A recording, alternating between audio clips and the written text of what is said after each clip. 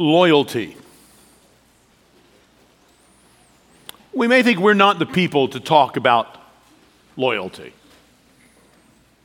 Does loyalty seem like a foreign concept to you? Maybe we're the wrong country to talk about loyalty in. I mean, after all, we were founded by being disloyal to the British monarch. In fact, those who opposed the revolution were called loyalists.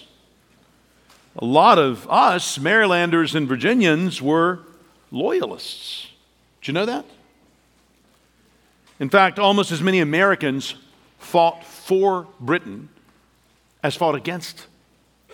In 1780, there were 9,000 patriots in Washington's army. 8,000 loyalists at the same time were serving in the British army. But finally, it was the America-loving patriots who vanquished the king-loving loyalists. And aren't we really in the wrong time for this? I mean, does loyalty seem kind of like an antique, quaint, even antiquated virtue? Loyalty is such a confusing category when formal spouses are being replaced by informal boyfriends and girlfriends. What are the bounds of our relationships, even our friendships? How are they to be defined? Who can say what is disloyal when we've not really defined loyalty? In our world today, who has the authority to ask for loyalty, to require loyalty? Well, just reflect on your own life. Recall situations in which you have been asked for or have pledged loyalty. Think of your spouse. We see loyalty pledged in vows at weddings. Some of us heard Riley yesterday lead Maddie and Daniel in making vows before God to each other and before a congregation. And then there's your country. We see that in the vows that we take in the military or in other kinds of public service, from elected officials to the law courts, to law enforcement. And of course, there's the church here. All of us who are members take a covenant. We covenant with each other and before God. Also, regularly, we hear people come forward and take vows to serve as deacons or elders. And we as a congregation make vows back to them. All of these vows imply loyalty to them. Ways that we will act or not act in accord with what we've said. They define loyalty. Some of us this last weekend may have watched at least parts of the coronation service of the new British King, Charles. A little more somber than some of us may have expected if our closest encounter with British royal pomp is Hamilton. You remember King George's appearance in Hamilton, the revolutionary musical, with his song, "You'll Be Back." Should I sing it now? You say our love is draining, you can't go on. You'll be the one complaining when I am gone. And no, don't change the subject, because you're my favorite subject, my sweet submissive subject, my loyal royal subject, forever and ever and ever and ever and ever. Back to George's descendant, Charles, who took his vows this past weekend. Charles both pledged his vows to the nation and received oaths of loyalty from many of his subjects. In fact, one of the highlights of that deeply Christian service was when his heir apparent, his son William, pledged loyalty to the king, his father. Of course, in our experience, loyalty is often known by its absence. Like when the husband cheats, or the agent reveals secrets, or the friend turns on you. Loyalty requires clearly laid out expectations and requirements. And that's kind of what Jesus is doing in our passage for study this morning. Please turn there. It's Luke. We're in Luke chapter 19. If you're using the Bibles provided, it's page 878. If you don't have a Bible you can read, please take the one here from our church as a gift from us to you. Take it home with you as your very own. Luke chapter 19. We've been in this chapter. We just saw Zacchaeus converted, the beginning of chapter 19. Jesus has been in Jericho. He's about to leave to go up to Jerusalem, where next week we come to the passage, Lord willing, where he enters as a new king, really, into the capital city, the triumphal entry, it's called. This is right before that.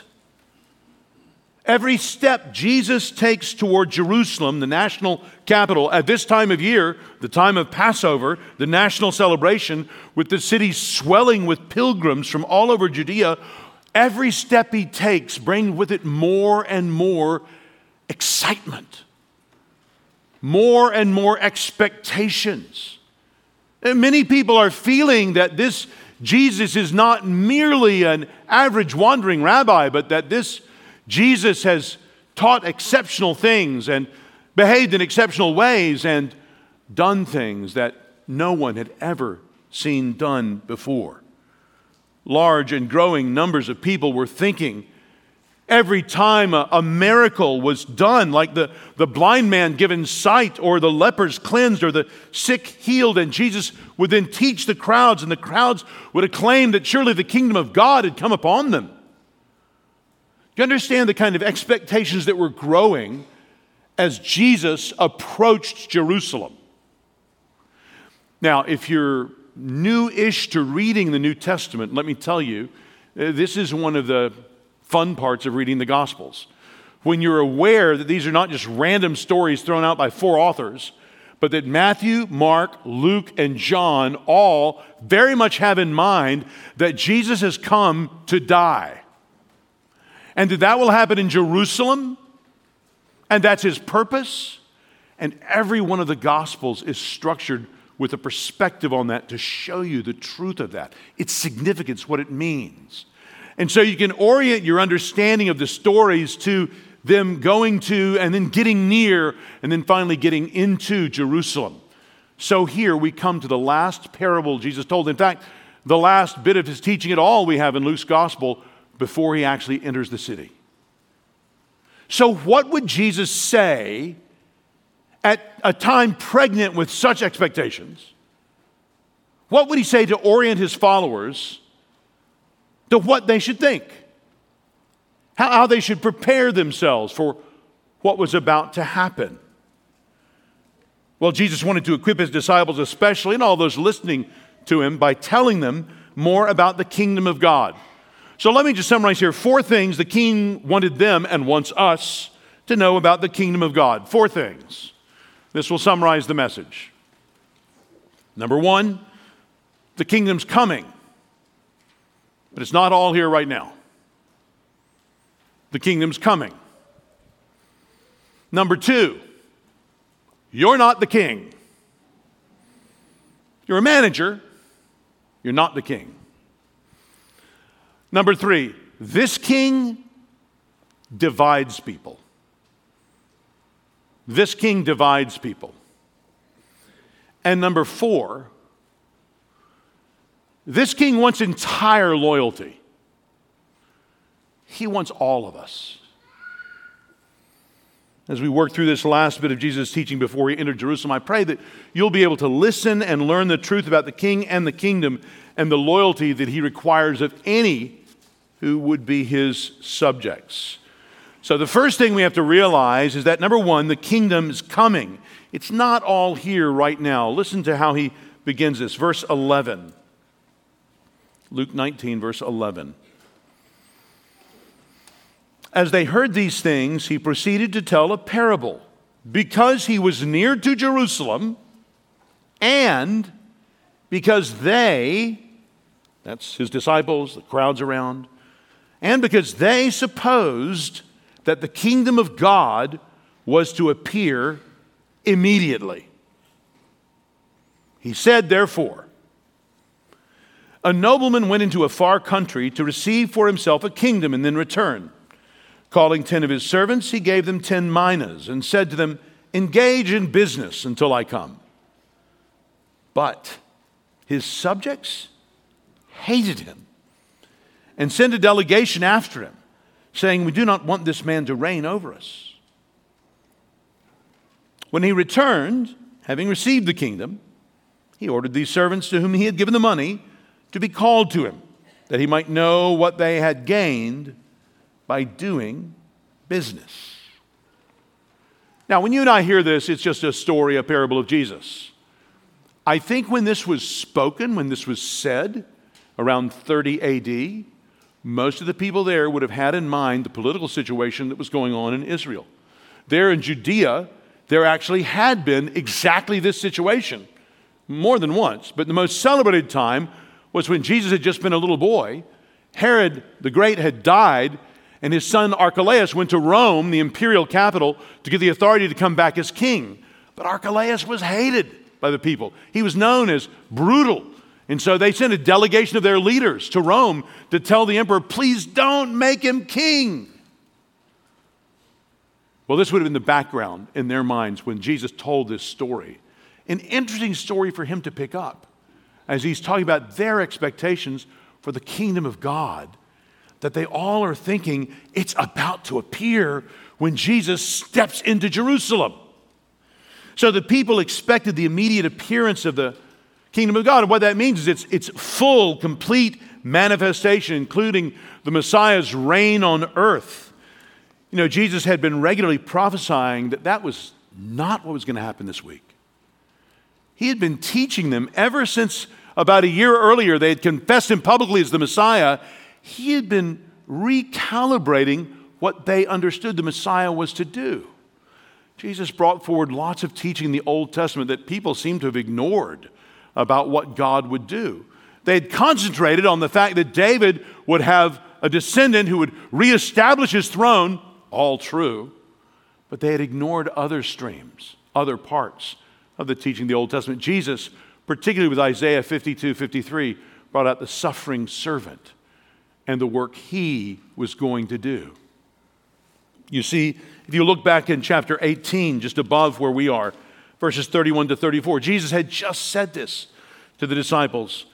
He said, chapter 18, verse 31, and taking the 12, he said to them, see, we are going up to Jerusalem, and everything that is written about the Son of Man by the prophets will be accomplished. For he will be delivered over to the Gentiles and will be mocked and shamefully treated and spit upon. And after flogging him, they will kill him. And on the third day, he will rise. But they understood none of these things. This saying was hidden from them. They did not grasp what was said. Friends, if they understood any of it, they should know that this is not the kind of coronation day that some of them seem to be expecting. Jesus taught that the rule and reign of God was already really in him and really present. So back in Luke chapter 11, Jesus had said that that's why he cast out demons. Luke 11:20. If it is by the finger of God that I cast out demons, then the kingdom of God has come upon you. So God's might and power were already specially active among them. It wasn't waiting for the future. At the same time, lest people think that this is all of the fullness of the kingdom of God, Jesus wanted them to know that they were really only seeing the beginnings of it. That's why John the Baptist back in chapter 7 was confused and uncertain, because the kingdom was still partly hidden. Isaiah 53 had not been fulfilled yet at that point. The crucifixion, resurrection, ascension, outpouring of the Spirit, and the return were all still ahead of them. In fact, the way that Jesus would refer to being with them always to the end of the age in Matthew 28 makes it seem like his return would be quite a far way into the future. But there were the great hopes for the Messiah still prevalent among the people in general and even Jesus' own disciples. The kind of idea that if Jesus is the Messiah and he's coming to Jerusalem, well, then he's about to kick out the Romans. He's about to reestablish the throne of David. And that, Luke says here in chapter 19, verse 11, is why Jesus told this parable. It was to prepare them to better understand what they were about to see, from the triumphal entry to the crucifixion and the resurrection, including all the crowds and religious leaders, many of whom would reject Jesus. So Jesus tells this story kind of like the one at the beginning of chapter 18 about the persistent widow and the unjust judge, where the lesson is not that God is an unjust judge, but that if even such a judge will answer that widow, how much more God? Well, so too here in this story.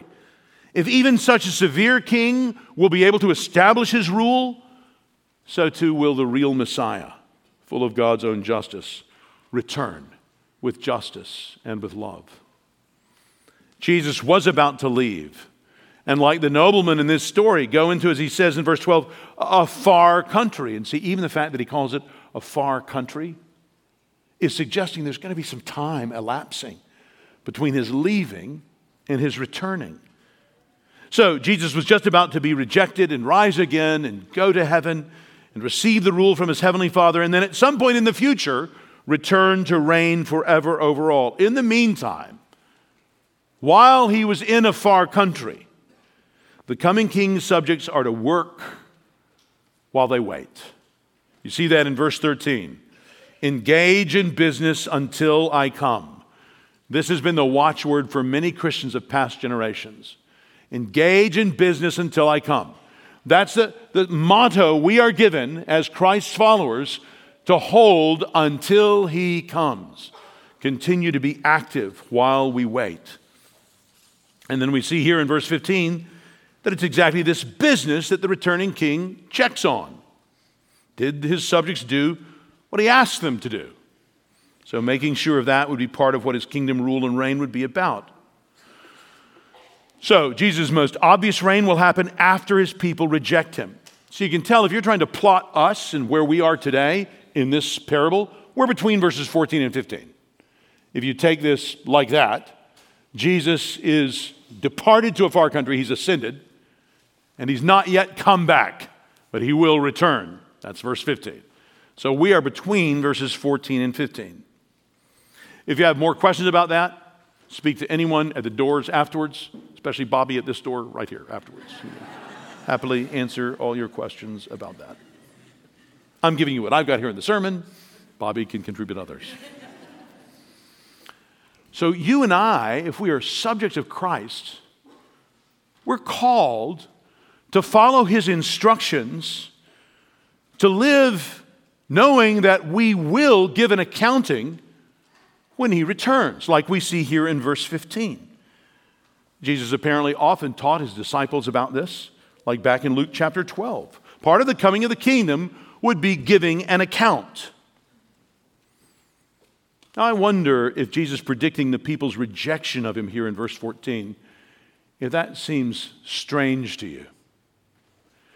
If you're new to the Bible and you're just beginning to study, I think you'll find the Bible a very frank book spiritually. The Bible does not present everything as rosy. Everything's great always, all the time. The Bible is very frank in depicting spiritual struggle. Now, this parable that Jesus tells is not an allegory. It's not like every detail has a certain special hidden meaning. But it is true that human opposition to Christ's lordship is real. According to the Bible, rejecting God is where we all start out spiritually. Some of us are born in Christian homes and we hear the gospel very early on and we can't remember a time when we didn't believe it. Oh, what a wonderful testimony that is. That's the testimony every parent prays their children will have. But for so many of us, even who today are Christians, that's not our story. We didn't believe till we were maybe older as a child, maybe 10. Or maybe it was later when we were in our job or in college at 20. Or maybe we were further on into marriage and having kids ourselves. Maybe it was 40. Some people come to believe even later in life, in their 70s or 80s. But whenever it is, at some point, a Christian is someone who has that native hostility to God subdued, and affection, and even a kind of loyalty to Christ begun. Many of us come to recognize Jesus and love and serve him. I wonder if you have come to realize that Jesus Christ is the King. Friend, you are born naturally in opposition to God. That explains so many things about each person's life. We would rather do what we want rather than what he wants by nature. And yet God in his kindness didn't merely judge us all for that, but he sent his only Son to live a life of perfect, humble trust and submission, and then to die on the cross as a substitute, bearing God's good and right wrath against us. He bore it for the sins of all those who would turn and trust in him. So, friend, when God raised him from the dead and he ascended to heaven, he accepted that heavenly sacrifice on our behalf.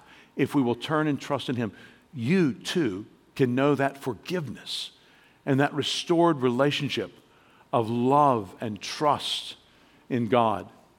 This one who is your enemy can become your friend. That's what you want to understand yourself.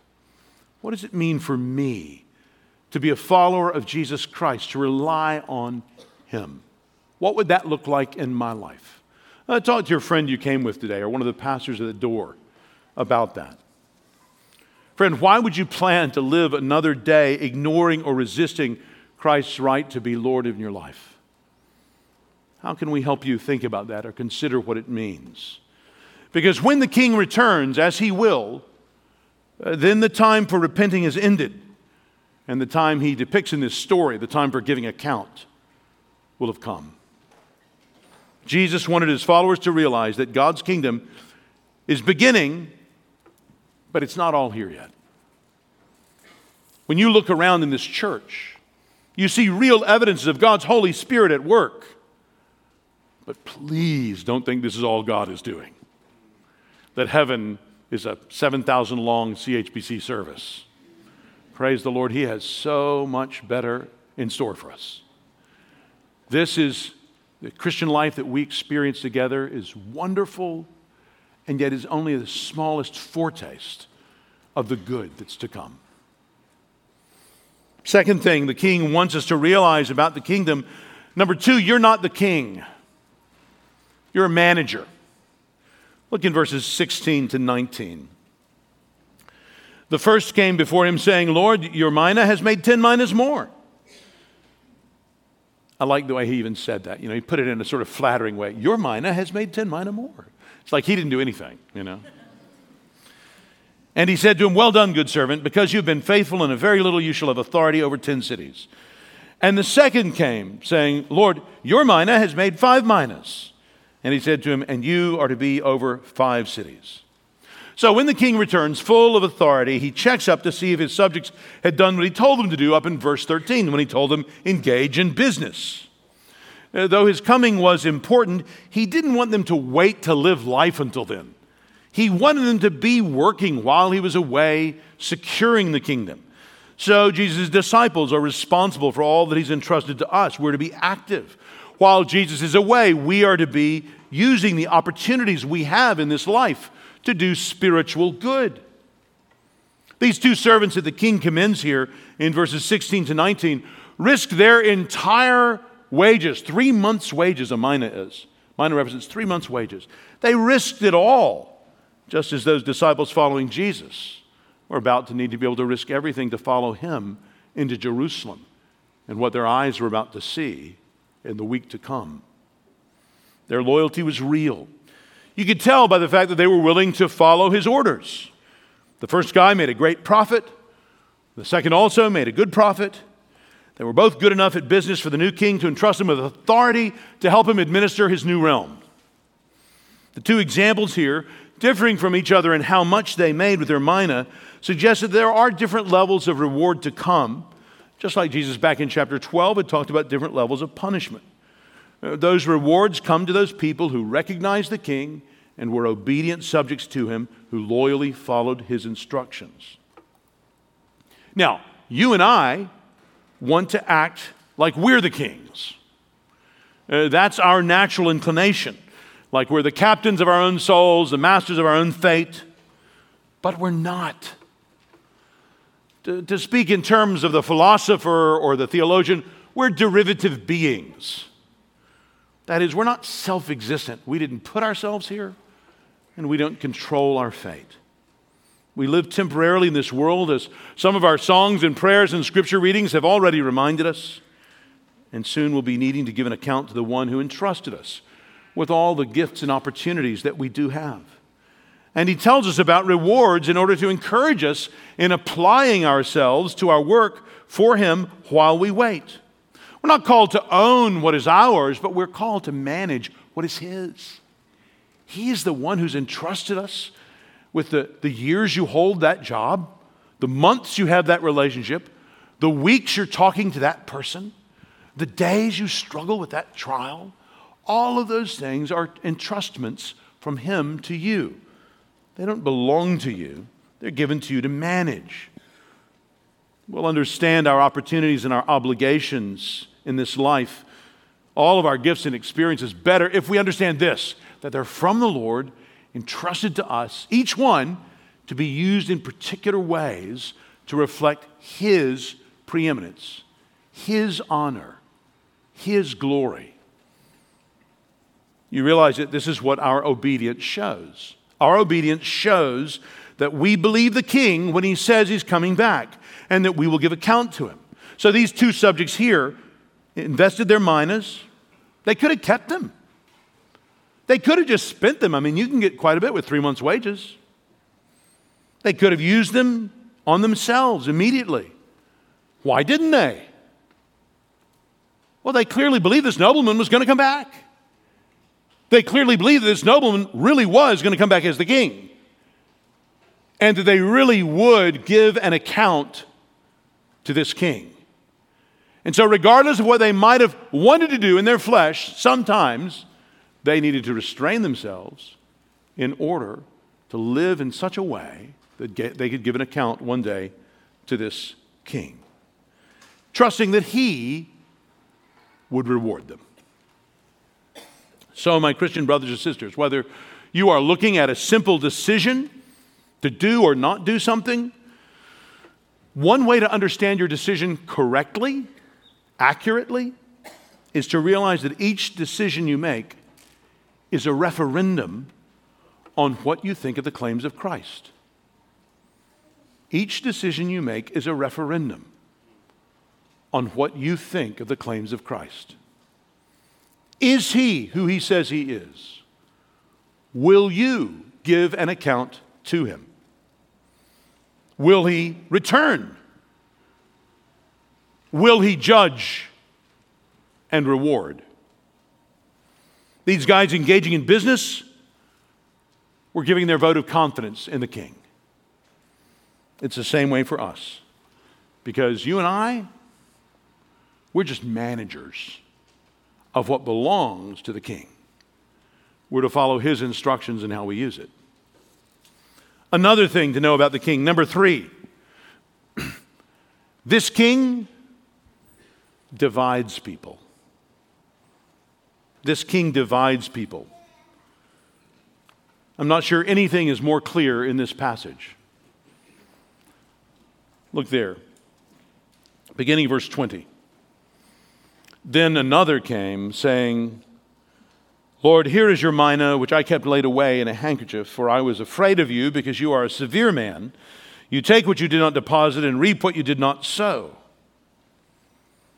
He said to him, I will condemn you with your own words, you wicked servant. You knew that I was a severe man, taking what I did not deposit and reaping what I did not sow? Why then did you not put my money in the bank? And at my coming I might have collected it with interest. And he said to those who stood by, "Take the mina from him. Give it to the one who has 10 minas." And they said to him, "Lord, he has 10 minas." "I tell you that to everyone who has, more will be given. But from the one who has not, even what he has will be taken away.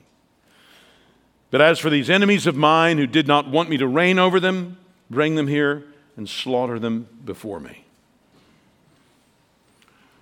Friends, for the loyal follower of Jesus Christ, this Christian here this morning,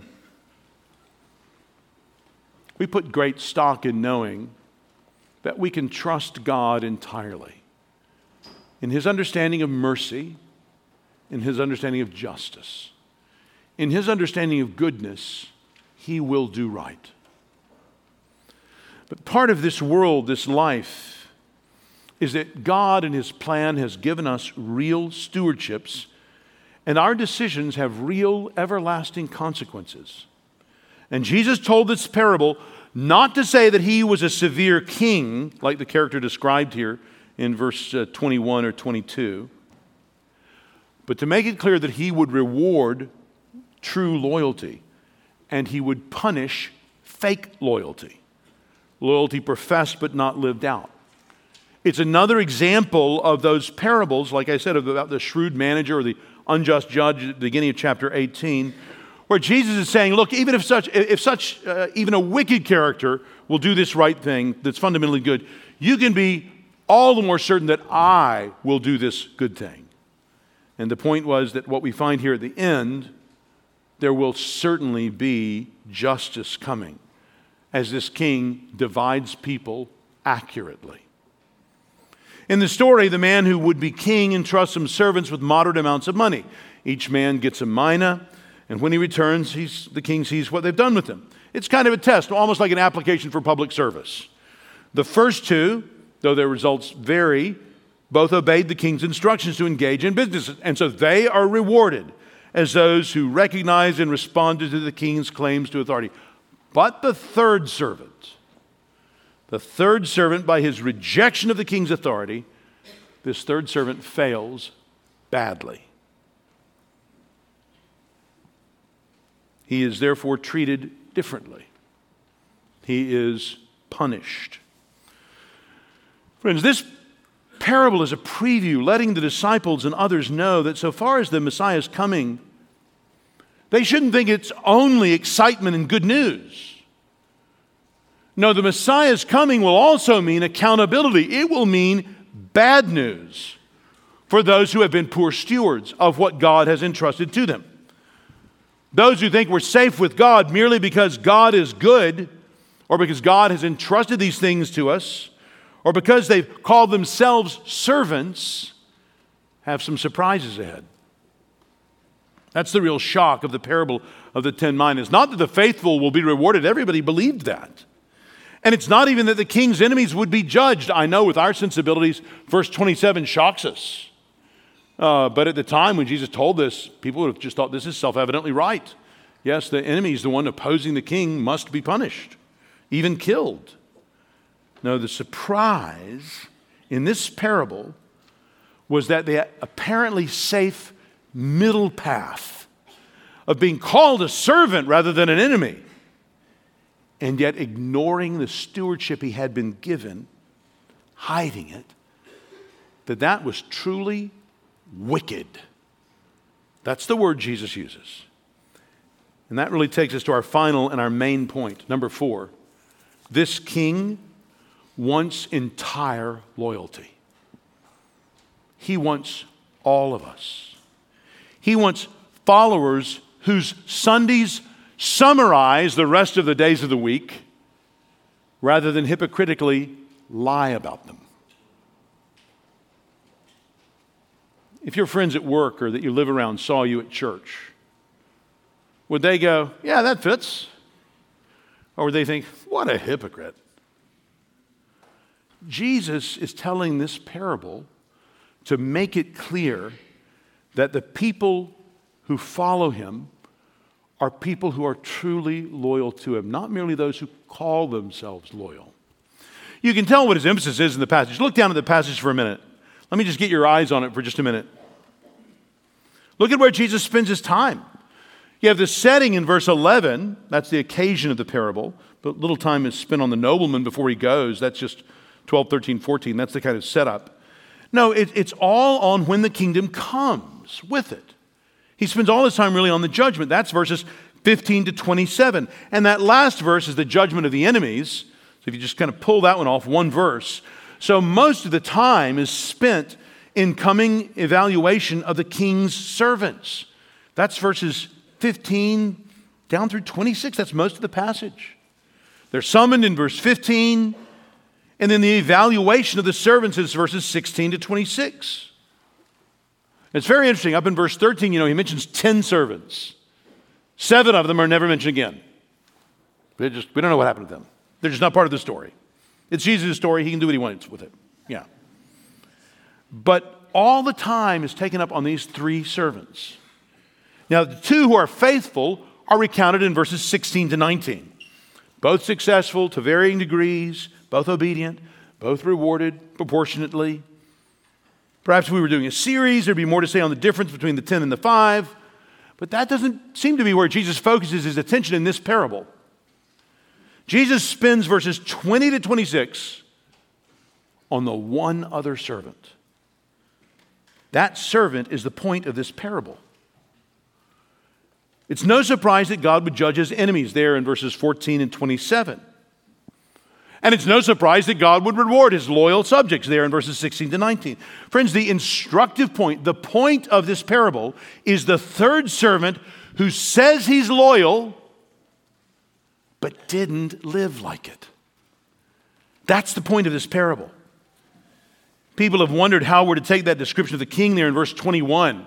And then it's repeated in verse 22. That's the thing that throws them most about this parable. It's the king, I think, exposing the servant's hypocrisy in claiming to be his loyal subject. If that were the case, the king argues in verses 22 and 23, then he would at least have put the money out to get a little interest.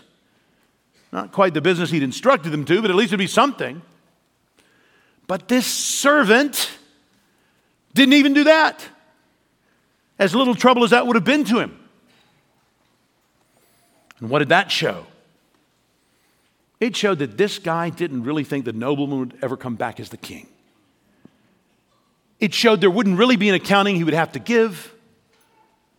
It showed he really agreed with those enemies of the king who went to say, don't let this guy be king. Or at least he thought they would be successful. Because if he had really thought this guy was coming back, he would have done what the other ones did, like a true, loyal, obedient servant. But his disobedience exposes what he really thought. He was with the enemies. And that's why here in verse 22, the king calls him wicked. And that's why he's left completely destitute at the end. His judgment is complete in contrast to the reward that the real loyal subjects get. Now, I wonder if you're here today, maybe even as a member of this church, you're known as a servant, but you're actually living as if Jesus will never return. As if you will never have to give an account to him for what you've done. Does your loyalty go beyond your lips in singing these hymns or amening these prayers? Friends, even in war, rights of open combatants are protected in a way that rights of deceptive spies are not. Even in the horrors of war, there's taken to be some honor in honesty. But to take the king's money and then do nothing with it, maybe just keeping it to spend when you hear that the enemies were successful in defeating the nobleman's claims. Friends, that's not loyalty. That's treachery. That's the opposite of what you're claiming to be when you call yourself a servant. The religious leaders of Jesus' day who knew all the prophecies and yet who didn't acknowledge that Jesus was fulfilling them were abusing their stewardships. They were not loyal to the Lord, even if they called themselves the Lord's servants. They were what Jesus said about this third servant here in verse 22. They were really wicked. If you look over chapter 19, you kind of feel the scene. Zacchaeus has happened, blind Bartimaeus was healed, and Zacchaeus, and now they're about to leave Jericho to go up to Jerusalem. And you realize that Jesus wasn't only popular, he was wildly popular. But he also had growing numbers of people who absolutely hated him. He had enemies because they understood that if this guy comes, he will expose us. It wouldn't all happen in that next week. Jesus had a plan. He wanted time for not only his crucifixion and resurrection and ascension, but for the Spirit to be poured out, for sinners to hear and repent and be forgiven. Remember verse 11, there were great messianic expectations among the people in general and even among Jesus' own disciples. Jesus was teaching them that at the right time, he would return. He would go to get his kingdom and return to rule. But Jesus wouldn't just be going to Rome like Herod's son had done. He wouldn't get his authority from an earthly sovereign. He wouldn't return merely for some temporary reign over a small nation. No, Jesus would ascend to heaven, to the right hand of his heavenly Father. He would receive his rule from his heavenly Father and return to reign forever over all. And then he would judge those who were his open enemies and those who were only his apparent friends, but in reality who ignored him and his lordship and the stewardships he had entrusted them with. Those who honored him only with their lips, but by their inaction, they honestly were disloyal to him. This third servant didn't really seem to believe the nobleman was coming back at all. Friends, God's judgment is coming, and it's real and it's right. It's coming sometime. In the week these disciples were about to see, some would oppose Jesus actively and openly, but others would do it more passively and quietly, just ignoring his instructions. But both would ultimately be judged. Unresponsiveness to known truth is wickedness and will be judged. Verse 25 seems to be a kind of cry for mercy. Did you notice that? The speaker's concerned about the unequalness of the outcome of the king's judgment. They said to him, Lord, he has 10 minas. Wasn't taking from the third man to give to the first who already had 10 minas. The 1 mina that he had, wasn't that confused? Well, why should he do that? Well, it depends on what the king's doing. If the king was trying to make sure that all the servants were supplied with minas, yeah, then that would be foolish. But maybe that's not what the king was doing. He was removing blessings and opportunities from those who talked a good game, but who really were disloyal in their living. And he was reapportioning those gifts and opportunities to those who really did good with them. And that makes entire sense. Friends, you and I don't want to be dead ends for God's blessings. We want to be highways where God knows if he entrusts this to you, whether it's a lot of money or a lot of trials, you will know how to turn to the Lord and use these things to reflect his character, his goodness to others around you. You will use the occasions in your life to bring clarity about who God is and what he's like. And friend, that's really all you need to do. You don't need to dress God up and make him look better than he is. If you're just clear about who God really is, that praises the Lord. Because he is good. He is gloriously good. All you need to do with the opportunities entrusted to you, whether they appear in this passing world good or bad, is take them in and entrust them to him in a way that's consistent with his commands, with his teaching. Then you'll show what he's really like. You'll show his goodness, his completeness, his competency. Brothers and sisters, let's resolve to pray for each other here in this church, that we're able to be good stewards of all that God has committed into our hands. You know, one thing I noticed recently in that last series through Hebrews that I'd never really noticed before in that much quoted verse in Hebrews 10, verse 24, it's when we're exhorted there in Hebrews 10:24, let us consider how to stir up one another to love and good works. And then the famous bit, not neglecting to meet together is in the habit of some, but encouraging one another, and all the more as you see the day drawing near. I confess, I had mainly stared at verse 25. But look at verse 24 as an important part of what we're to do as a member of this assembly. Let us consider.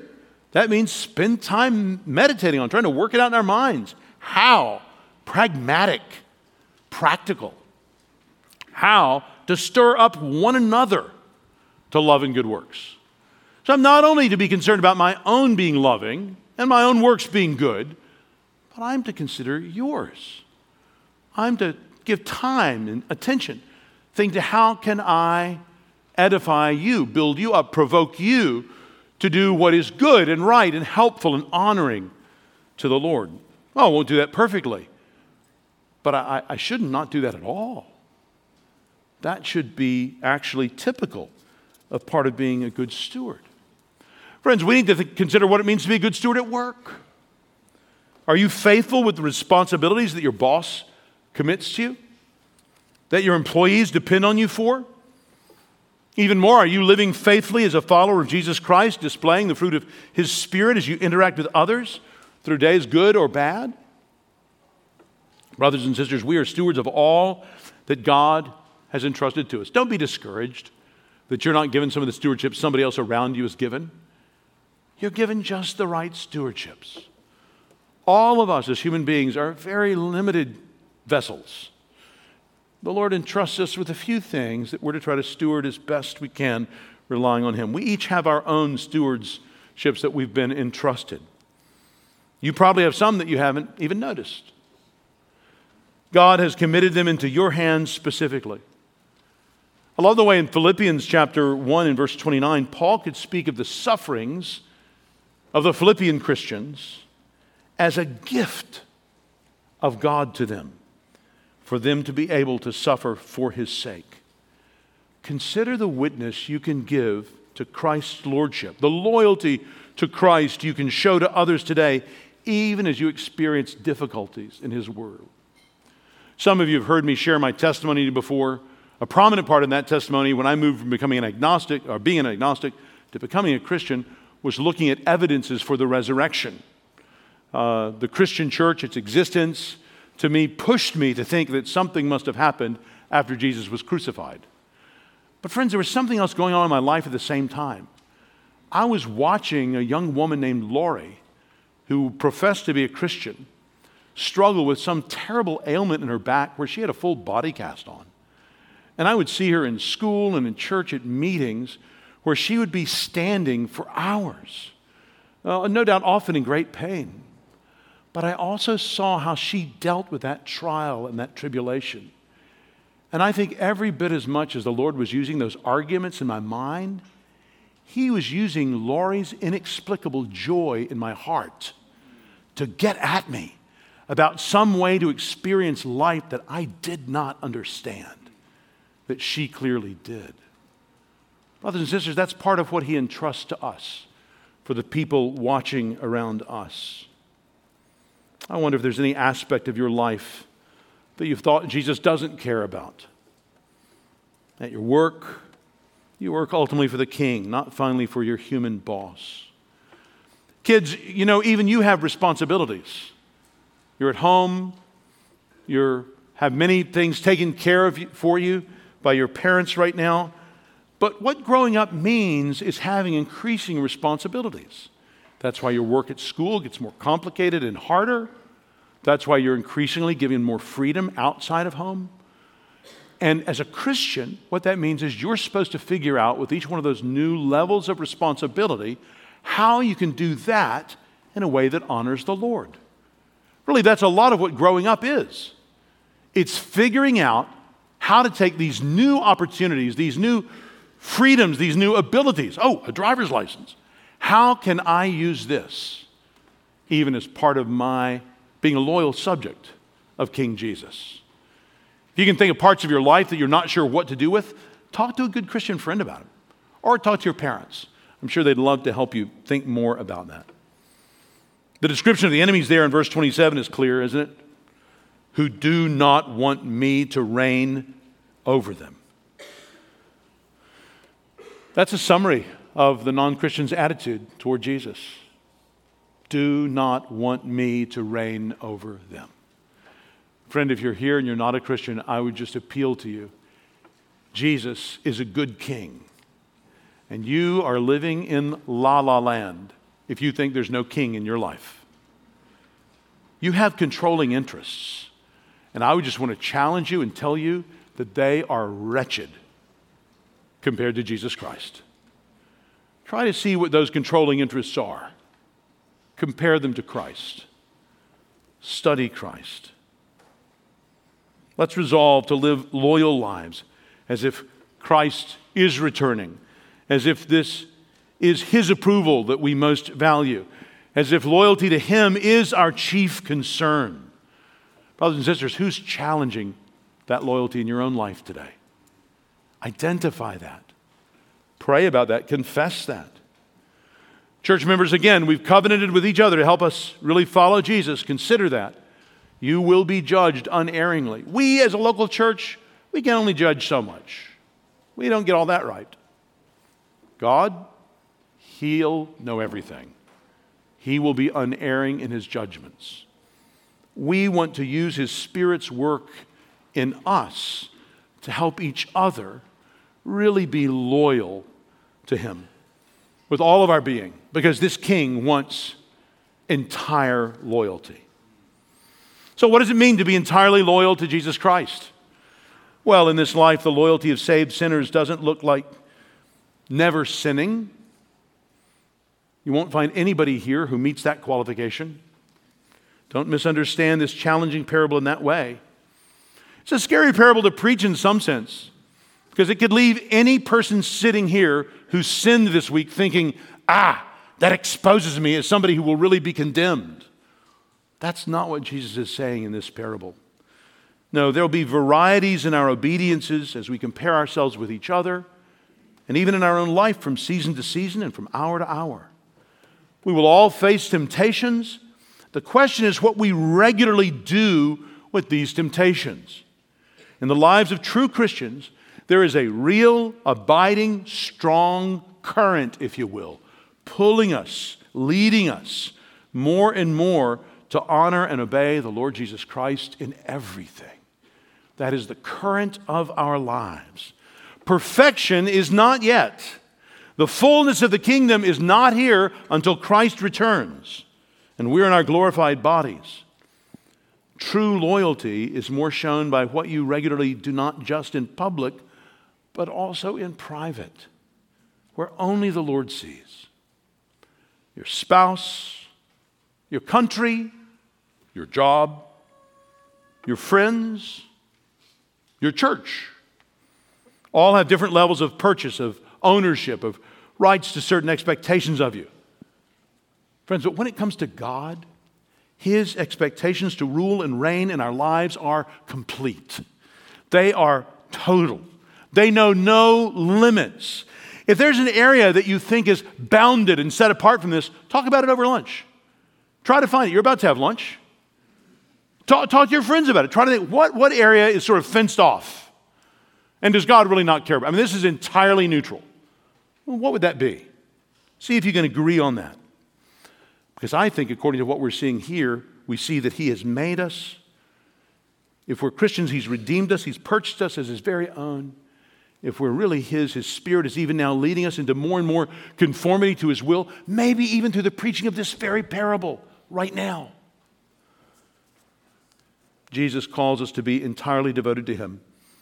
Even, should it come to it, above other good loyalties, none of them should exceed our loyalty to Him. He alone is the King. He'll tolerate no rivals to that ultimate status in your life or mine. And He is returning, and He will have an accounting that we're to give. He wants to expose your true life to reveal your true loyalty, because that will bring him praise. That will bring him glory and honor that he deserves. That's what he will do. Period. Are you ready for that? Let's pray.